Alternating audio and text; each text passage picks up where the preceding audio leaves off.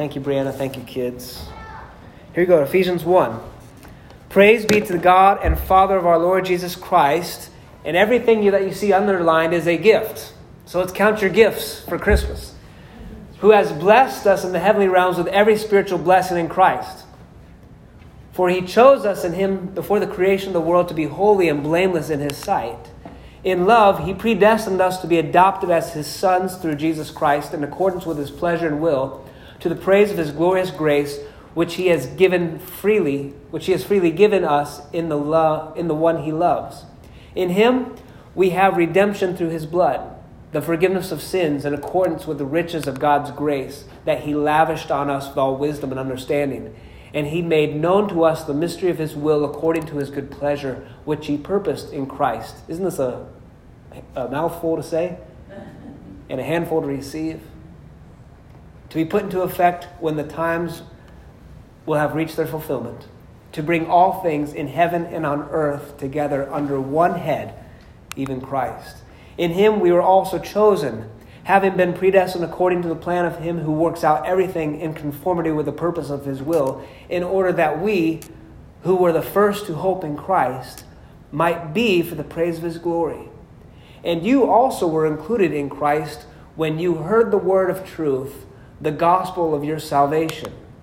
Having believed, you were marked in him with a seal, the promised Holy Spirit, who is a deposit guaranteeing our inheritance until the redemption of those who are God's possession, to the praise of his glory. Doesn't that just make you want to say, praise the Lord? Say it together. Praise the Lord. What did you get for Christmas? Here's the list. God has blessed us with every spiritual blessing. What a gift. God has chosen us to be holy and blameless. God has predestined us to be adopted as his children. God has redeemed us through Christ's blood. Is that all you got? Nope. God gave us the riches of his grace with all wisdom and understanding. God made known to us the mystery of his will, which was carried out through Christ. God initiated the end result of bringing all things under one head, Christ. Is that all? No. There's more. God included us in Christ when we heard the gospel. And God gave us an inheritance. He made us heirs, which was his plan all along. What'd you get for Christmas? Well, I got an iPad. I got an iPhone. I got an Oculus headset for the virtual reality metaverse that's coming. So exciting. Nonsense. When Christ was given to us, what did we receive? All this. Grace upon grace upon grace. And God gave us these gifts. Why? In order that they are the first ones to hope in Christ, but we are the many after, part of this great cloud of witnesses that hope in Christ, in order that we who hope in Christ might be for the praise of his glory. We are the praise of his glory. We live for the praise of his glory. Here's what praise is. The Hebrew word for praise is yada, which is to throw or cast. The Greek word is epinos, which is approval or recognition. And there's a wonderful image in Revelation chapter 4, where you see the 24 elders fall down before him who sits on the throne, and they worship him who lives forever and ever, and they cast their crowns. There's a band that's named after that. They throw their crowns, not at his head because they're angry, no, because they say, you are king, and I crown you. They lay it at his feet. You are worthy, O Lord, and God, to receive glory and honor and power, for you created all things, and by your will they were created and have their being. Remember what John chapter 1 said? In the beginning was the Word, and the Word was with God, and the Word was God. He created all things. So that's praise. Glory, the Hebrew word for glory is kavod, is magnificence and honor. The Greek word for glory is doxa, radiance, splendor, majesty, power, fame, renown, honor. We give him glory. And have we seen God's glory? The glory of the one and only who came from the Father, full of grace and truth? Yes. Who is it? It's Christ. The fullness of God's glory is in Jesus. He came and made it known.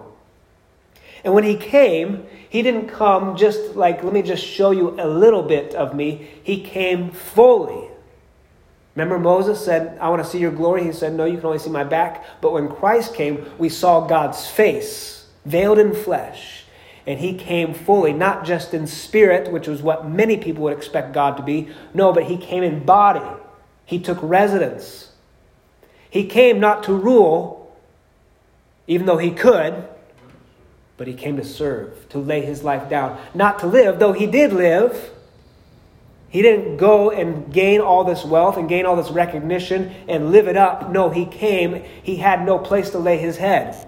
He was arrested, mocked, beaten, hung on a cross, and he died. Not to live, but to suffer and die. And he came not for his own glory, but Jesus said, I came to bring the Father glory. God in the flesh came to bring God glory by considering himself nothing and taking on a cross. And worship is what we do in response to what God has done. So if this is how God came to us, here is how we should come to God. We don't just give God our spirits, our souls, but in fact we give him our bodies. We offer our bodies as living sacrifices, holy and pleasing to God. We give him our whole selves. We come and we serve just as Christ has served. As he's modeled for us, we serve. And we die daily to ourselves. As Jesus said, if anybody of you wishes to come after me, let him deny himself, take up his cross, and follow me. And in doing this, we find life. If anybody seeks to save his life, he will lose it. But anybody who loses his life for me will find it. We come to him completely. And we also don't seek our own glory, but rather we seek whose glory? It's God's. While the world says, get all the glory for yourself, get all the money that you can for yourself, this is an image of peak human glory. LeBron James in Cleveland, Nike did a full display, this messianic figure of putting his arms out. Instead, he's not on a cross, he's being praised. And above it says, we are all witnesses. I like watching LeBron James play basketball. He's a great basketball player. But I do not care about being a witness to a good basketball player. Yet our culture says this is the peak. This is what we strive for, to be known, to be renowned, to be praised, to be exalted, to be adored by other human beings.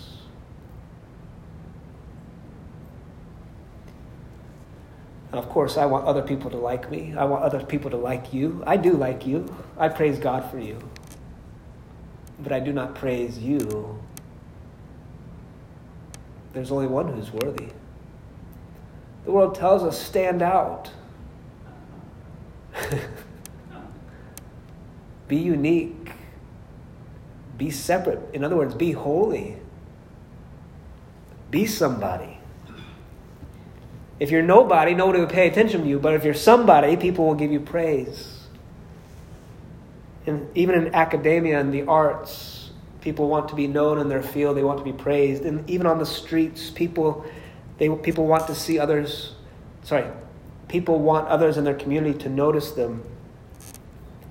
And sadly, sometimes that can come in the form of violence. If you do not love me, you will fear me. You will respect me. Anywhere there's a group of people, there are leaders. And leaders have a profound opportunity to either lead people in the way of Jesus or lead people for their own benefit.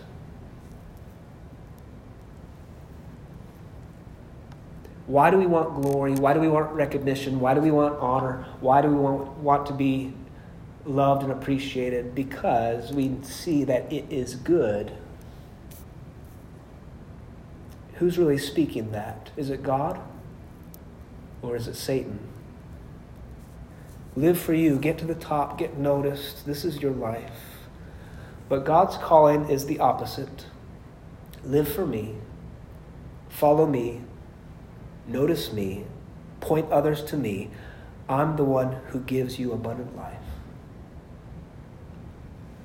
We live with a different goal than the rest of the world. Not that we get glory, but that God gets glory.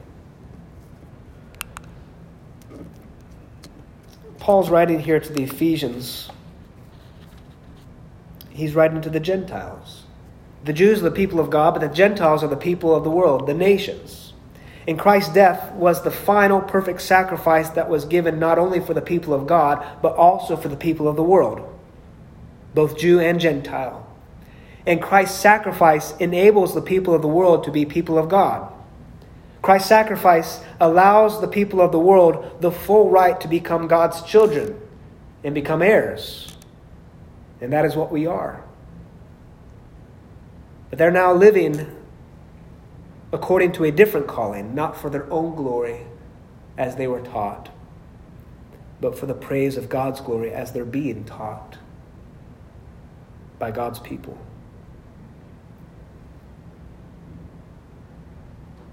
And I sure hope that you, brothers and sisters, I hope that your longing is for your family, friends, co-workers, neighbors, and others to see God's glory revealed in you and to praise God because of you. John 1:14, we have seen God's glory in Christ. Are you living for the praise of his glory? If so, have the people in your life encountered the glory of Christ who lives in you? Do they praise God for you? There's nothing sweeter or more satisfying than people praising God and giving him glory for the life that you are living. Irenaeus wrote, Gloria Dei est vivens homo, which means the glory of God is a human fully alive. And I want to tell you something. If you are not in Christ, you are dead. But if you are in Christ, you are alive. And God's glory is revealed in you, a follower of Jesus. The glory of God is a human fully alive. When are you most alive?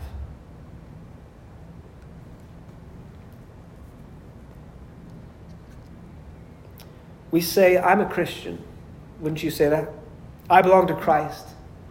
Christ has died for me and given me life, and I live to bring him praise. I live to honor him and glorify him. I am a redeemed human who is living life how God intended a human to live. Are we able to say that? That's pretty heavy. That carries enormous weight. Let's look at all that. Am I living for the praise of God's glory? My behavior? Now, you probably can't do this all in just a few minutes, but maybe when you go home, you could reflect on this. My behavior brings glory to God. My attitude. Do my choices, my thoughts, my words, my commitments, the way that I work, the way that I plan, the way that I interact with people, does it bring glory to God? The way that I save, earn, and spend money, the way I spend my leisure time, are these for the praise of God's glory, or is this for me? For my praise, for my glory, or at least for my comfort? A few years ago, I remember going home and visiting my parents, and my dad would go out running every morning. I tried to be a little bit more active, and I'm like, I'm not going to run every morning with him. I'll do some other physical activity. I'll play basketball. But one morning, it was like 0 degrees. And I was like, I'm going to go run with my dad. So I got on the track, and we started running. And he told me that every time he runs, he recites scripture. And he had been memorizing the book of Romans. At that point, he was on Romans chapter 16. And I said, well, what do you do? He's like, well, I start with the new verse for that day, just one verse a day. And as I'm running, I recite everything. So he recited the new verse and then began Romans 16:1 all the way up to his new verse. And so we're running and I'm hearing scripture. I'm like, wow, Dad's memorized a lot of this stuff. It's pretty good. And then he ended with the new verse, and then he went back to chapter 15 and recited Romans 15 all the way through the whole chapter. And then 14. And we're huffing and puffing, we're freezing. I'm wearing a coat and pants. But I remember just thinking, as I'm running, I remember thinking, praise God. I'm hearing Scripture over and over. Yeah, my dad, he's memorized Scripture well, but really I don't even care about that. I'm just thinking all these wonderful things that God has given us in Christ. Praise God. The sun was shining through the little bit of clouds that were there. It was a beautiful morning. Praise God, praise God.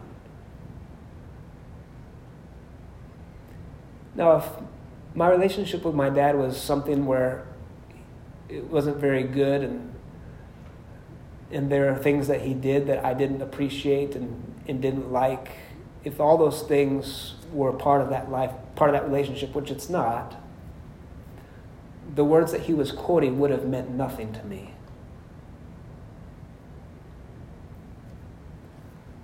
But he was a man after God's own heart. He is a man. He's still living. I just saw him the other day. He is a man after God's own heart.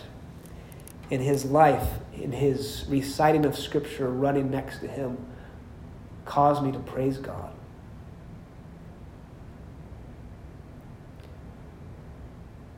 I want to be that way for my kids and for my neighbors. For the relationship with me, I want them to see me living for the praise of God's glory. And so that every time they interact with me, they walk away not saying, oh, that JD's such a great man. I don't care about that. But when they go home after their interaction with me, I want them to say, praise God. It may lead them into a deeper relationship with God, desiring the same thing, to be used by God, to live for the praise of His glory. We have a wonderful opportunity this year. And this past year there's been some difficult things, but I think of Dorothy Smith, who lived her life so wonderfully. I think of Dorothy, I say, praise God. And who knows, that might be one of us this year, undergoing something very difficult. We're so thankful for the people who have gone before us. Every year is an opportunity for new things. There's going to be bad things that happen this year. There's going to be wonderful things that happen this year. But whether good or bad, happy or sad, as the old song says, may we live for the praise of God's glory. May we point people to Him. So that's my word for you this morning, my encouragement for you. Be near to the Lord. Be fully alive this year. May we live our lives in such a way that prompts others to praise God. Let's pray. Father, we love you. Thank you for your word, for your truth, for your life.